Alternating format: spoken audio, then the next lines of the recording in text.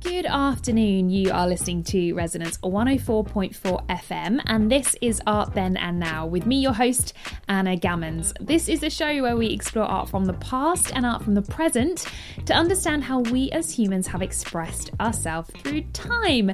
I'm going to keep the intro very, very brief this week because I have a very exciting guest for you. Her name is Anita Taylor, and she is a practicing artist, professor and dean at Dundee University, and founder of the Trinity Boy Wharf Drawing Prize, which celebrates its 25th anniversary in 2020. So we are going to get to know Anita Taylor a little bit better. We're going to hear about the Trinity Boy Wharf Drawing Prize, and there's going to be loads of information about how you can enter this year's drawing prize and working drawing prize as well at the end. So sit tight and enjoy my interview with Anita Taylor. So I am here with Anita Taylor, who is a practicing artist and professor at Dundee University and founder of the Trinity Boy Wharf Drawing Prize, which celebrates its 25th anniversary in 2020. Hi, Anita. Hi, Anna. How are you? I'm very well, thank you. Thank you for chatting with me today. I have so many questions for you, but I suppose it's probably a good idea to start at the beginning. So, can you tell us a bit about yourself, Anita, because you've got quite the resume? Oh, well, I'm an artist and an educator, and I also organise exhibitions because I'm particularly committed to the role of drawing in creative practice. So I organise lots of things around that. But I am a practicing artist. I'm the Dean of Duncan and Jordenston College of Art and Design at the University of Dundee. So I believe very much in making creative environments for the next generation, if you like. You professor and dean at Dundee University. How did you take up that role and how did you become an artist? Well, I didn't plan anything. That's the first thing. I guess drawing is the key. Is that I drew as a child and I drew my way through school and I found my way to art school. So I did a foundation course in Cheshire. I went to Gloucestershire College of Art to study fine art. I was in a painting department just making drawings largely. And then I went to the Royal College of Art. So I had fantastic education. I was taught by brilliant people. Everybody all throughout my education, drawing was a fundamental means of communication and expression, and something that was the critical element of creative practice in terms of generating ideas and thoughts. So for me, when I say that drawing took me everywhere, it really was something that was my, I guess, centre, is that it's the thing that I turn to find out what I'm thinking, why I'm doing what I'm doing, how I respond to the world. So that's how I went through my education. I went on then to be artist in residence at Durham Cathedral for a year. It's stunning. I've seen it before. It's the most amazing place, and it was the most privileged residency because it was a full 12 months. I lived in the university, worked in the cathedral, and had many exhibitions along the way, met many brilliant people, reflected on lots of brilliant things, and then had a solo show at the end. And that actually made me think about being in London. I'd obviously thought that I would work in London. I went to Gloucestershire College of Art. I went back to be a fellow. So a day a week teaching and the rest of the week in the studio as an exemplar of practice for the students. And then I went back to London. But in the meantime, I was shortlisted for awards. I was picked up by a gallery, did all of those things. So I had a dual track career, but I kept being asked to teach, and I taught all over the country as a part-timer. And in the end, which was a brilliant thing to do, and I was very committed to doing it. I'm first generation into higher education. There are no artists in my family. The idea of giving back, if you like, or connecting to people, if people saw it to be of value, then that was something that was important to me. So I quite quickly became a portfolio career artist educator, and then the balance of that went into taking a job at Birmingham, having taught across the country from Central St Martin's through to Newcastle and Sunderland, in the middle of the country, Sheffield and Nottingham, Birmingham. So it was a career that just kind of carried on, and the joy of working with students and working in education it's a privilege. Do you focus mainly on drawing now? Is that still your primary practice as a practicing artist? Drawing is the fundamental thing that I do throughout everything, and I draw in lots of different ways. So I've made large charcoal drawings around exploring the role of self-portraiture, the role of identity, what it's like to, well, the discrepancy between what you look like, what you feel like, and how you apprehend the world and the world apprehends you. So I've made a long series of works which have been with me throughout my career, of looking at the idea of self-portrait, identity, representation. But I also make paintings that explore the female subject, quite often working with transcriptions, maybe from medieval tapestries or from other paintings or other drawings, but thinking about repositioning the female subject within the visual arts, so within the work itself. Yeah. So and I make drawings in different ways, which are about devising the structure of paintings or other things. So that's fantastic. Well, you have your finger in so many different pies. I don't know how you keep up, but that's very exciting that you are still a practicing artist. You're a teacher, and and we'll get on to talking about what's going on at the moment with the Trinity Boy Wolf Drawing Prize. So it was founded in 1994 by you. Congratulations. Yeah, thank you. And this year markets, I know you've been working on it for 27 years, but this is its 25th year anniversary of the prize, the official anniversary, is that right? It's the 25th annual exhibition. We had an exhibition in 1994, and we took a year out when we realised how popular it was, and we didn't really have a funding structure. So we took a year out to get our structures, funding, everything in order, and it's run annually ever since 1996. Well, it's an incredible prize with incredible opportunities, and we're going to talk about that. But can you tell us a little bit more about how and why you founded this project and what it means to you, and how you came to support the arts in this way? There are probably a couple of things around why. I mean, the most important thing is I was a head of painting at the time when the project was founded in the form that it is in 1994, and I was teaching drawing to undergraduates, finding it quite difficult to find good exemplars of contemporary drawing for them to see. And there was very little on show at the time. It was much less popular than it is now in terms of forming the core of exhibitions. And students need to see, they want to feel that what they're doing has a connection to the real world, to the world that they aspire to. So the question, I knew lots of people were drawing. I was drawing. Lots of fantastic people were drawing. Lots of people were very committed to it, but there wasn't as much access as there was. Obviously, there were big museum collections and shows intermittently.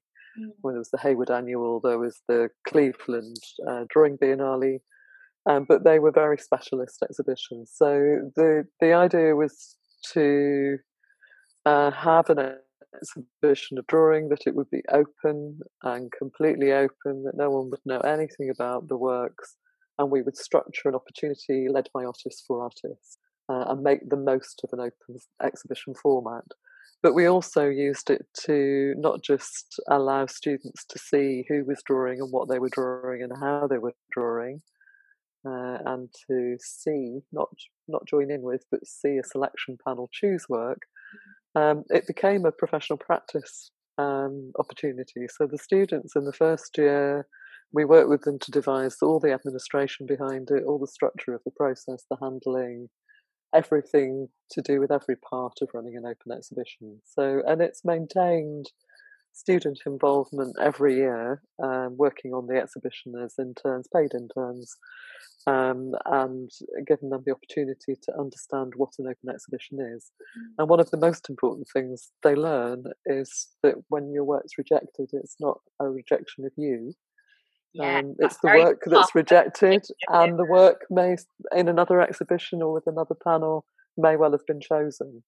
And the other thing is that they also have an understanding that sometimes things happen for people because their work is interesting to one of the panel, and they maybe get another opportunity out of that afterwards, or indeed from drawing projects, which I founded when I went to Australia to run the prize as the organisation for it. there are opportunities that come out of these exhibitions because it's about getting your work in front of people. You wouldn't have another way to do that. Absolutely. It's a very inclusive approach you've got as well. And I'd like to talk a little bit about how the process actually works from start to finish, because I know, you mentioned it's an open exhibition and how the judging works. Can you tell us a little bit more about how it's all structured? Well, it's an open format exhibition, so anyone can put in. For 17 years, or while we were with the Jerwood Charitable Foundation as the funder, we restricted that to people within the UK because of the funding that they have. That's their remit as a charity. So we've, for a big part of our history, the remit has been the UK. It's been open to anybody. People don't have to be artists. They can be designers, they can be engineers, they can be anything. We're interested in the drawing and only the drawing. Yeah, that's so true. Because you can have architects, engineering, everything starts with drawing in so many different industries. And lots of people draw who draw incredibly well, who are not professionals. I mean, it's a really interesting field because it's incredibly democratic. Lots of people do it, and it's really fundamental to them in some way. So it's a completely open remit. We don't have any limits other than the size of what we can transport and the challenge that we might face if we took something complex into a show that required a specific environment. It's a touring exhibition. The work has to be handled. We have anything up to 3,500 submissions. Oh my goodness! And in the normal years, this year is not quite a normal year. Yeah. In normal years, we handle everything. So we bring all the work in. We have collection centres around the UK, in Scotland, Northern Ireland, Wales, and across England, so that we can assist artists in getting their work to London, to the selection point. And then we present all the work to the panel, who change every year. So we have a different perspective, different group of people working together, and different work being presented to them to test whether it's a drawing in some instances, to confirm if it's a good drawing or an interesting drawing in others. And the panel are the arbiters of what gets selected. Fantastic. And am I right in, because I remember we spoke briefly that the judges don't know who the work belongs to? Is that right? It's anonymous. That's absolutely right. This is an exhibition process which is completely formed on the visual values. So it's the visual values alone, that they are visual or tactile, sensory values that they're working with. So the idea is they're presented with the work anonymously. We have an amazing system, which means we know who the work is by, where it's been submitted from. We can access all the information, and if needs be, we can also make a call if we need to find something out about it. But we preserve the idea that it's about someone's drawing. It's about the drawing and what the drawing conveys itself. Fantastic. And you mentioned that it goes on tour as well, and that starts in does it start in London or it starts in Dundee? We launch the exhibition in London every year. So we launch now at Trinity Buoy Wharf, and we do the awards, and then the exhibition goes straight out on tour. So we launch it where it's homed, and we have fantastic sponsorship. This is the third year, a fabulous sponsorship from Trinity Buoy Wharf Trust. And they have spaces within which we work, and for them it's really important, as it is for us, that the work is on show there too. They're a kind of mini epicentre for drawing. They've got the big draw there, they've got the Royal Drawing School. They're very committed to drawing as a critical means of communication and act. So it's a very great place to be. But we launch there, we announce the awards, we enable the educators in London to come to see the show so that they can plan for when it comes back to London. But it goes straight out on tour, and this year it will come up to Dundee. And then it will go back to London and to Trinity Buoy Wharf just after Christmas in the new year, and then it will go on tour from there. So it usually tours from September to June, so it rolls all through the year, and then it goes back. The selected work goes back to the artist, and we start all over again. It overlaps. It's This is a massive deal, and it's a massive drawing prize. This is the biggest in the UK, I believe, isn't it? A drawing prize. So incredible that it's going around the going around the whole of the UK, and amazing exposure as well. And I believe there is, so for the winners, obviously there's the exposure, there's the exhibition, there's recognition.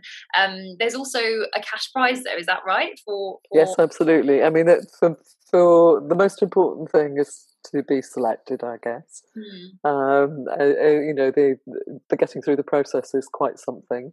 Yeah. And then we have a first prize, a second prize, a student award, and we have a working drawing award. So the first prize is £8,000, second £5,000, student award is £2,000, and the working drawing award is also £2,000. I mean, the prizes are, fabulous. And I have to say, the last two winners have been amazing in the way they've used the prize money, and that quite often is the case, is that, they've used Alice Motimonov used hers to study at the Royal College as a amateur student going back, and the year before, Caroline Burraway, who works with refugees in Greece and in Calais, the two drawings that she won with one drawing. She had two drawings in the show.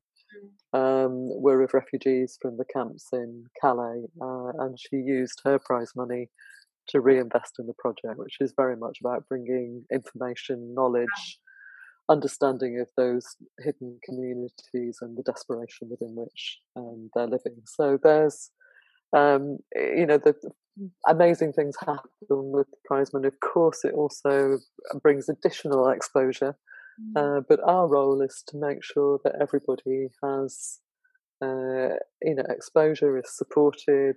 Some people won't have shown ever before. Some people are very experienced, well-known artists who come through the show. I like how democratic it is as well, that it's the criteria is just shows what you can do. That's really great as well. And I think that it's a testament, the fact that people are using their prize money for these amazing kind of ventures and important things is testament to the kind of project that you're running. So that's reflective of what you're doing. This is amazing. And I know that obviously COVID-19 has kind of made things a little bit trickier for you, but I know that the September exhibition in London. So we're working very carefully with the phasing and the understanding of what we may need to do in terms of lockdown and then coming out of that into safe social distancing, everything else. So we've adjusted our process for the selection this year to a two-stage process, but we will see the work in the reel in August, or July, August, in order to make sure the show is selected from actual drawings, which has been our USP. But in terms of the exhibition, yes, we'll launch on the 23rd of September unless there's another lockdown. Okay, so we'll be just adjusting what we do, I hope as we've done all year, like everybody everywhere. Exactly. But I know. I mean, it is what it is. What we're trying to do is ensure the opportunity is still there. All the forecasting means that we think we're confident that we'll be able to launch in September, and then it can go out on tour. And we've got so exciting. We've got contingencies in place. Absolutely. It's very exciting. 3rd of September, you need to keep in your diary. The show must go on. September 23rd. I'm excited. Absolutely. I want to talk a little bit about drawing because obviously I'm speaking to you and I want to make the most of your expertise in the drawing sphere, as it were. So what do you think the impact has been of this drawing prize? I mean, not just for the winners, but sort of, nationwide, I suppose.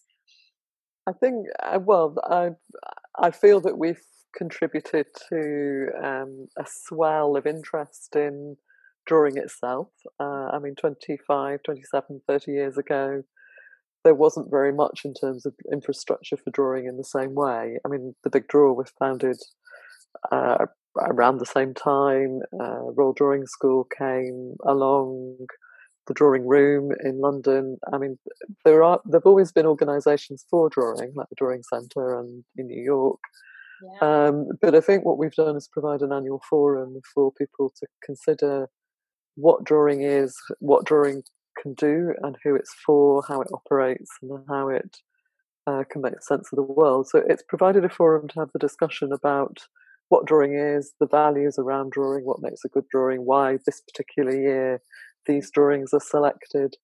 And it allows people to have that conversation about how we make decisions based on visual communication. So it's used by schools, it's used by universities, it's used, the sector of drawing researchers see it as something they want to reflect on and visit. So it has a core audience. So it's not just what it's added in terms of thinking of making visible who's drawing and what they're drawing and contributing to the knowledge and understanding of drawing as a practice and its application. It's also, made career-defining moments, not just for the winners, but for the people that it's given the confidence to continue in a direction. There are artists who will say, it doesn't matter to me if I don't get in, this is actually something I work for, and it's about testing whether the work I've made in the studio has made sense. So it's an opportunity to get work in front of people you admire. Yeah. We have had amazing selectors every year, and they're always terrific, and people are really genuinely interested to look at drawing. I mean, Michael Simpson, when he selected it, just said it was this amazing experience. So did Cornelia Parker, she called it a workout for the eyes and mind, I think.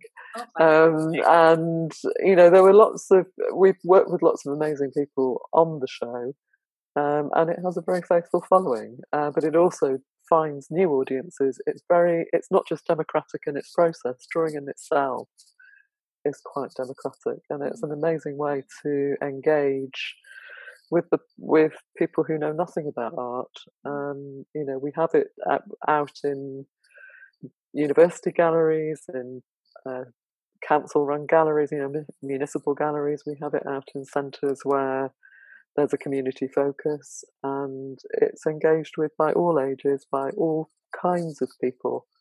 And we, around the exhibition, we build an education programme, an engagement programme. So it's always got new things coming to it. And the joy is it goes out on the road and other people create an education programme. So it's discursive, it's dialogic in its whole means of operation. Absolutely. I mean, you've sold me.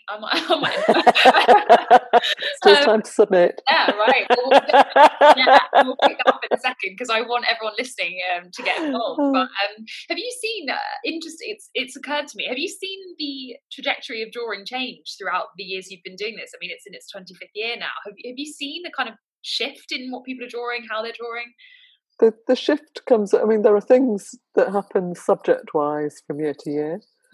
And I would anticipate this year that we'll see lots of really extraordinary drawings. I mean, one of the capacities of drawing is to respond to the moment.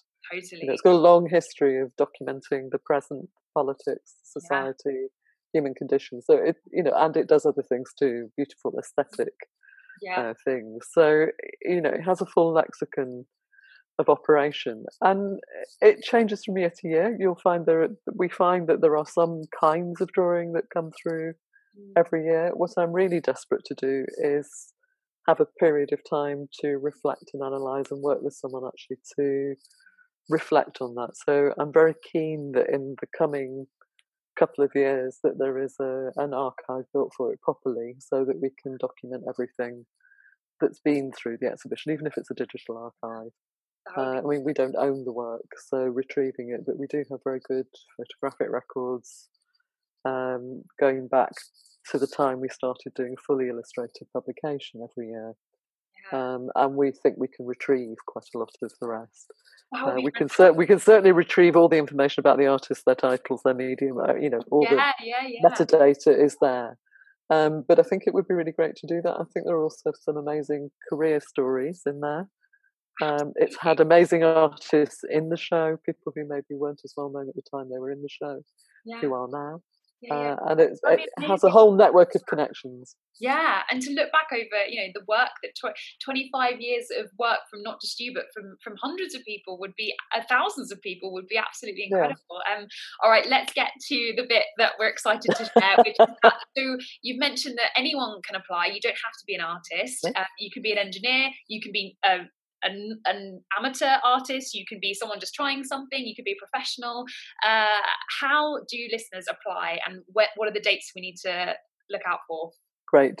Now this year, because it's our 25th year, I'm going to preface this by saying we've got two new things about the submission. One is that we have a separate submission for a working drawing, and that working drawing award submission date closes on the 24th of June.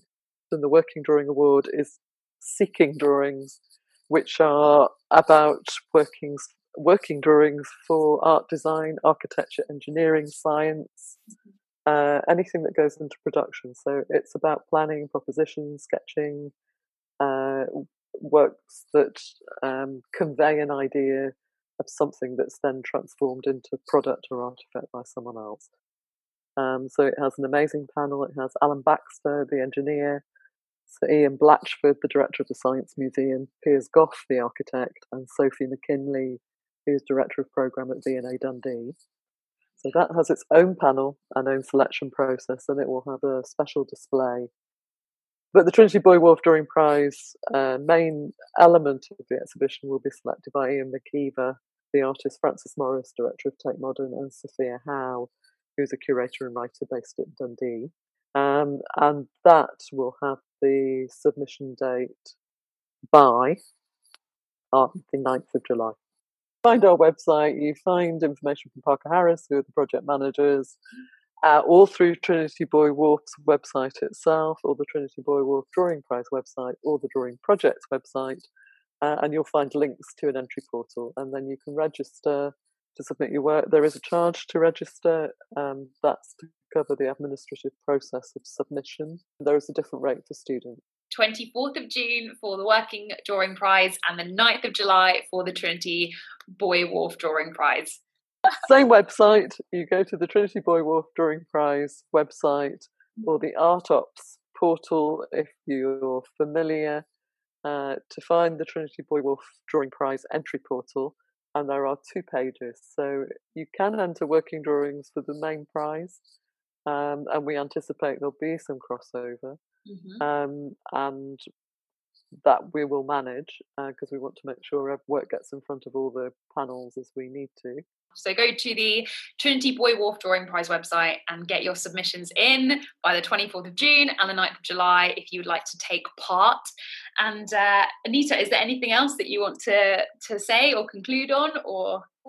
Other than to say we're really looking forward to seeing amazing drawings as we do every year, working with an amazing panel, and we really hope to celebrate our 25th annual exhibition in style, and we hope that it's going to be a wonderful moment after this kind of crazy, terrible time that we've had this summer. But we hope there's one thing that people have been doing, and we hope they've been drawing. Yeah, and you know what? I think a lot of people that haven't been drawing before are going to have started drawing now, which is exciting. So you might get a full spectrum of submissions. I'm excited for you. We look forward to it. It'll be amazing. We see all the work, so it will be amazing to see the whole submission. Right. This is exciting. I'm excited for this prize. Get your submissions in by those dates. And Anita, thank you so much for talking to me today. It's been a pleasure. Thank you very much. It's been a pleasure to talk to you too. I hope you enjoyed listening to my interview with Anita Taylor. She's so talented, isn't she? There's so much she's done and clearly so passionate about what she's doing. And I really, really am excited to see what amazing artwork is going to come out of this prize. That is all we've got time for this week, but thank you so much for listening to Art Then and Now with me, Anna Gammons. I would once again like to thank the NHS staff and all essential workers for keeping us safe right now. I also want to just refresh your memory. Last week, I named some anti-racism resources, which I found really helpful. So those once again are healthline.com, British Journal of Photography, Black Lives Matter anti-racism resources, and medium.com/wakeupcall, which provides a detailed list of anti-racism resources, which is being constantly updated. So definitely go and look at those. They will also be detailed in the description of this episode as well on Resonance Radio, and also once it's published in the podcast. Thank you so much for listening, and see you next week at 3:30 on Resonance 104.4 FM.